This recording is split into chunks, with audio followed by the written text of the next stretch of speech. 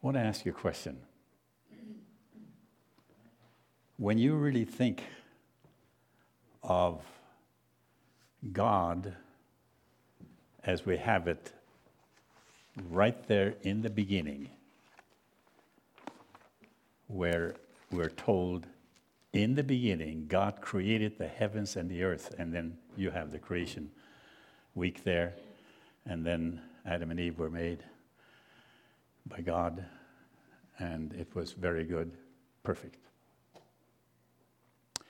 But before that, God made the heavens and all the angels and Lucifer, and he was perfect. So there was a time when everything was perfect. Okay? Think as your mind can, and God made you to be able to reason and think. So there was a time when everything was perfect. But God made Lucifer with the power of choice, as he made all of us with the power of choice. And you know what happened? Rather interesting that in this church they have that whole chart of the beginning and what will happen at the end. However, my question to you is this: how great is God really? Be ye perfect, even as your Father which is in heaven is perfect, Matthew 5:48. And perfection is perfection. Right? There is such a thing as something that's a counterfeit. And I'm rather intrigued with the story that I went through in Korea. When we went there, we were told to make sure we go to a certain place, and there we will actually be able to buy genuine Reebok shoes. Genuine. So when we first came to a place that had shoes on a certain street, you know, they have their little booths, and we asked for genuine Reebok shoes, not imitation. And sure enough, they didn't have any. And then we went to another place.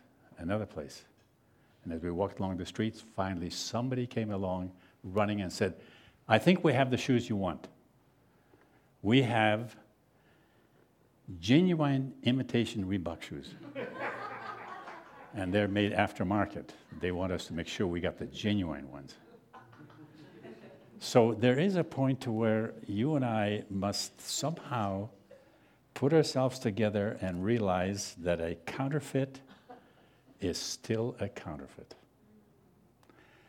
And the only way to find out what is a counterfeit is to make sure we know what the genuine is. And genuine perfection, God is perfect, and he wants us to be likewise. It's rather interesting that as we look at some of the information that we have,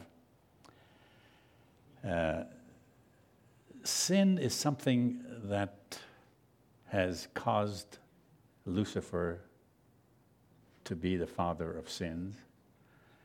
And he was able to persuade Adam and Eve not to fully trust God. And God said what he is, and Lucifer was able to twist it enough to deceive 1/3 of the angels. And 1/3 plus Lucifer were not perfect anymore because of sin. It's rather interesting that in Steps to Christ, there is a statement there that I'd like to read to you because nobody could put it in better words than God inspiring Mrs. White to go ahead and put it in this manner. And I want you to listen very carefully because there's an amazing amount of logic and information And then there's a conclusion that I'm sure you probably read it or heard about it, but nevertheless, it's very apropos. It says this: it was possible for Adam, before the fall, to form a righteous character. Before the fall, to form a righteous character by obedience to God's law. Are you seeing something that you haven't seen before? God made Adam and Eve, but he made Adam, and he could have. He was made, but he was made to live forever and ever. And this statement, which gives us a little insight in something that we as human beings cannot really think of, because we've all sinned, have come short of the glory of God. So it says it was possible for Adam, before the fall, to form a righteous character by obedience to God's law. But he failed to do this because of his sin. Our natures are fallen, and we cannot make ourselves righteous. Since we are sinful, unholy, we cannot perfectly obey the law of God. We can't even do that. So we have a problem. We have no righteousness of our own with which to meet the claims of the law of God. We can't. We're finished. But watch what happens after this, because God has a perfect plan. But Christ has made a way of escape for us. He lived on earth amid trials and temptations such as we have to meet.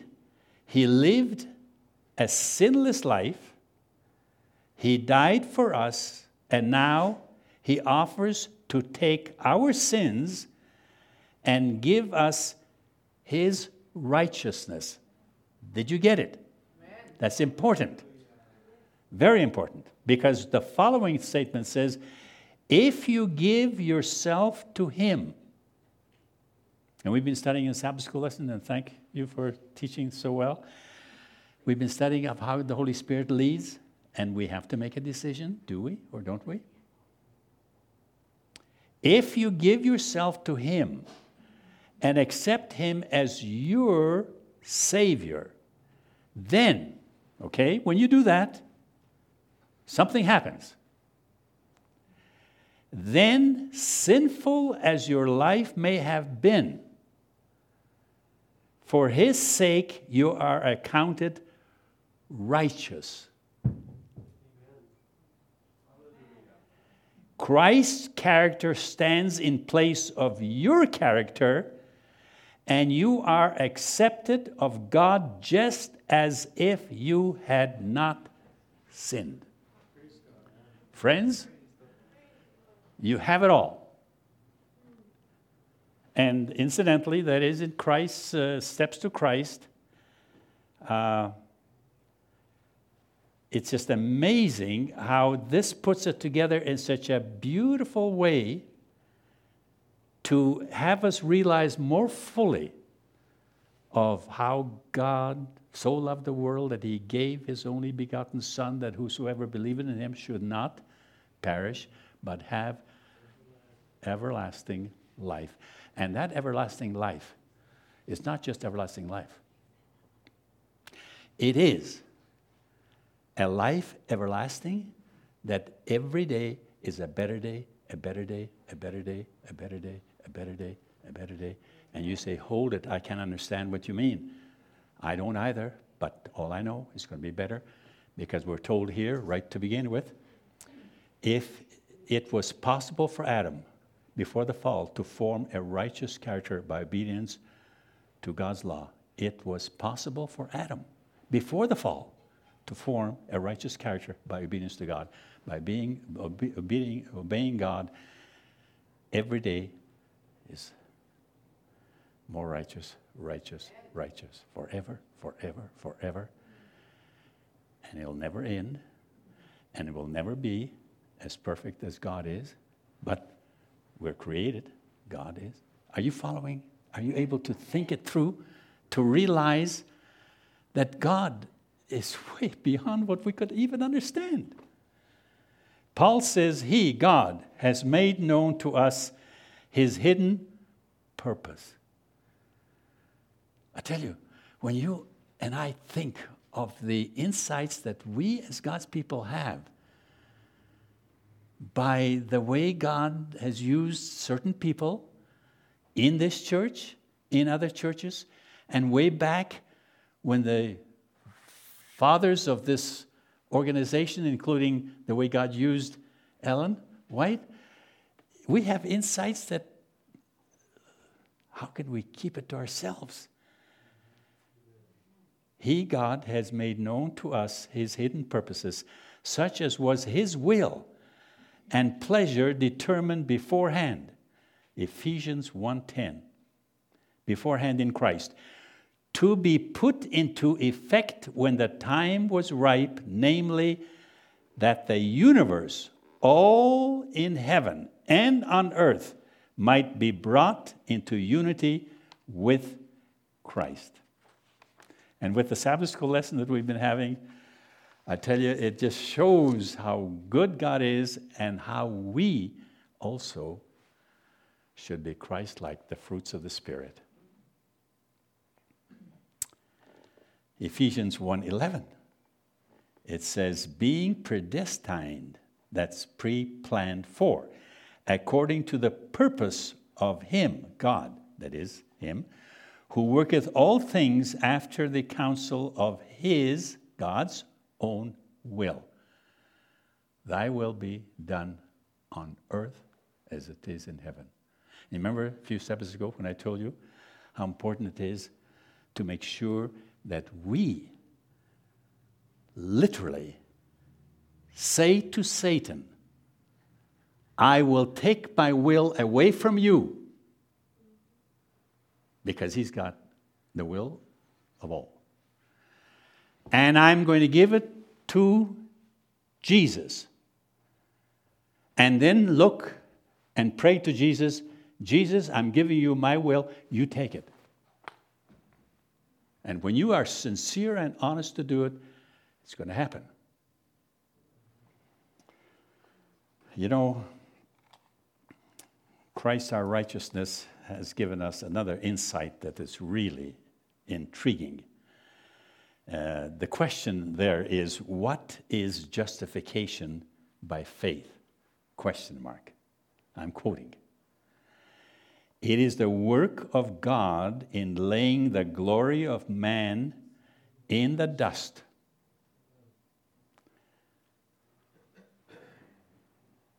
Is that justification by faith? You're a pastor.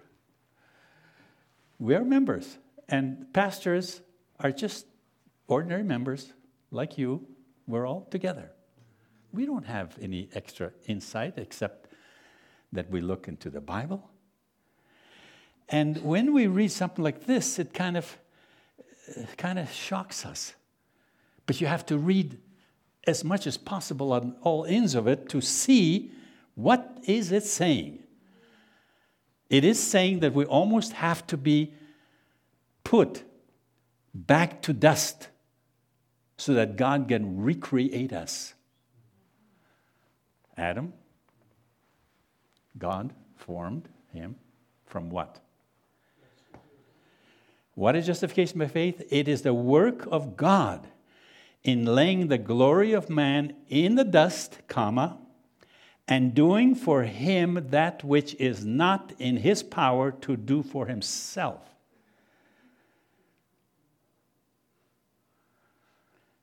And you know how many people are trying their best to do it by themselves, and for everybody else to see how righteous, how perfect they are.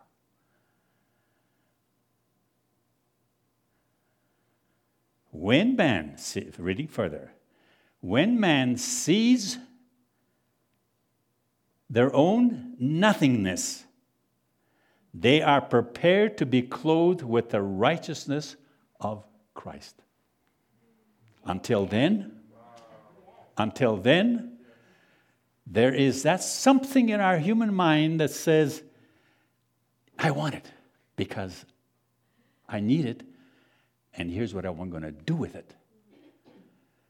Or, thy will be done, Lord. I'm nothing. I want you to take over completely. Hallelujah. You understand what we're trying to reason through here? And the Bible reassures us of something like this, where it says, therefore, being justified by faith, we have peace with God through our Lord Jesus Christ, Romans 5:1. And when you have peace, not like the world gives, you really have peace that lasts for eternity. Romans 5:1 says it so beautifully. And you and I must understand that when something like this happens to our life, we are something special. Let me skip a little bit here and share with you some other information that I think is very important. And that is, when we read something like this and realize how God wants us to reason, we begin to realize that we must have faith in God. We must believe in Him, almost as if to say, Lord, I believe. I believe. But please, Lord, help my unbelief. Because we're so human and so weak that we definitely need that extra. Romans 5:1. Therefore, being justified by faith, we have peace with God through our Lord Jesus Christ. So, what kind of peace do we have? Romans 8:7 says, the carnal mind is enmity against God. People can't help it. They are against God. The carnal mind is. Read further, Romans 8:7. For it is not subject to the law of God, neither indeed can be. They can't. That's the way people are. We've all sinned and we're carnal. And if we are, there's nothing we can do about it. That's the way we are. So then they are, let me read as follows. So then they that are in the flesh cannot please God. And yet I read to you exactly how God justifies us to where you become righteous. In fact, in the Bible says, 1 John 1:9, I believe, where it says, if ye confess your sins, we must understand first, that we have sinned. He is faithful, as we confess, He is faithful to forgive us our sins and cleanse us from all unrighteousness. And when you're cleansed from all unrighteousness, what are you? We are. Before God. And the statement I read to you is just beautiful. In fact, Ephesians 4:13 says, unto the measure of the stature of the fullness of Christ. And if I may just add a little bit here. God is trying His hardest to do everything He can for us. But He has to deal with us. He has to reason with us because we have a mind. And isn't it interesting that in Revelation, the Bible says very clearly in 3 about neither being hot or cold. God does not want us to be lukewarm, but to be hot or cold. And if we're not hot or cold, what are we? We're lukewarm. And when we're lukewarm, what happens? What does God do with us?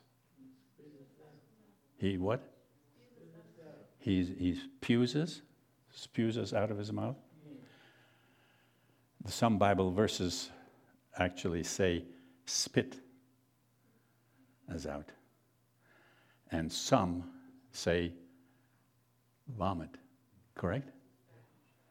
Spit is you voluntarily do that. And those of you who are nurses, how does vomit take place? Involuntarily. Did you know that God loves us so much that he tries to keep us in him? He tries everything possible to keep us in him. And because we're lukewarm, it finally comes to where he cannot help it. Are you seeing the difference? Some translations just say spit. No. God will do everything to save us. And if we don't want to be saved, he cannot help. Are you seeing the difference? And my question to you right now is, how are you with God? Are you so obnoxious and so undesirable and not willing to even follow what God's Holy Spirit is telling you to, that even God's Holy Spirit says, there's nothing I can do anymore? And the lesson study that we're having on the Holy Spirit is beautiful.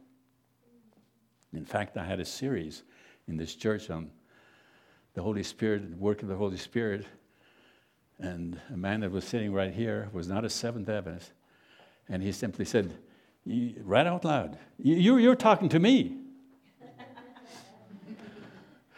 And I said, no, I'm talking to myself, because this applies to all of us.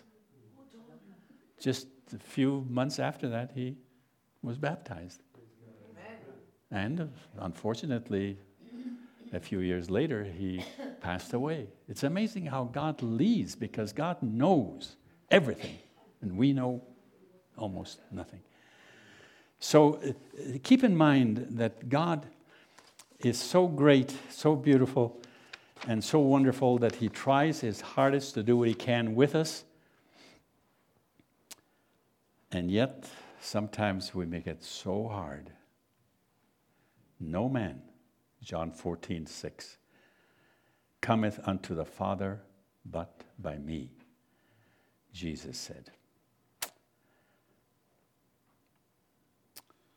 And yet God is come to the place where he really wants us to be fully on his side and to trust him fully. We had a little dispute before you folk came to our Sabbath school, and Elwin made it very clear that the mind and the heart is one, right? The heart is not the mind. Well, when you look into the Bible and the Spirit of Prophecy as well, it's used interchangeably, mind and the heart, same thing. Let this mind be in you, which was also in Christ Jesus, Philippians 2:5. And why do we still sometimes not have the mind of Christ, but have the mind of the evil one?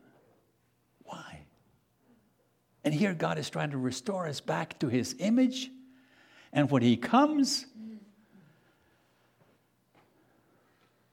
how far are we going to be on the way of having the mind of Jesus? Depends on you. And God wants the best for you. Revelation 13:8, for Christ is the Lamb slain from the foundation of the world. What does that mean? He's the one who's done everything for you. For God so loved, Christ so loves you, the Holy Spirit guides you. How can anyone be lost? Or, should I put it, how wonderful it is that God gives everyone the opportunity to be someday perfect, just like God is. And God made us in his image So the beginning that God intended for this world will be the end of what he will have restored. And no more sin. And yet, being in heaven, we will, as I read, that Adam will still grow and grow and grow and grow. But what a family of God, and we're connected to that family even right now. Do we have the musical number first or after? So, I'm going to ask you, what you have heard from the Bible, from the Pen of Inspiration, which gives us a little interesting insight, do you feel that God has really spoken to you? As he has spoken to you, may I now suggest to you that as we pray, that you will again make sure that your will is not on the evil side, but your will has been given to God. And that God will take it and give it back to you. But he will make you, as the Sabbath school lessons, combine to him as a branch in the vine. And what a blessing experience it's going to be. So let's pray. Our Heavenly Father, we're so thankful for how your Holy Spirit has the opportunity to touch each heart and mind in such a way that we know that you are guiding, directing each one of us. And we pray that everyone that's present here has been blessed. Everyone that's here is determined to place their will in your hands,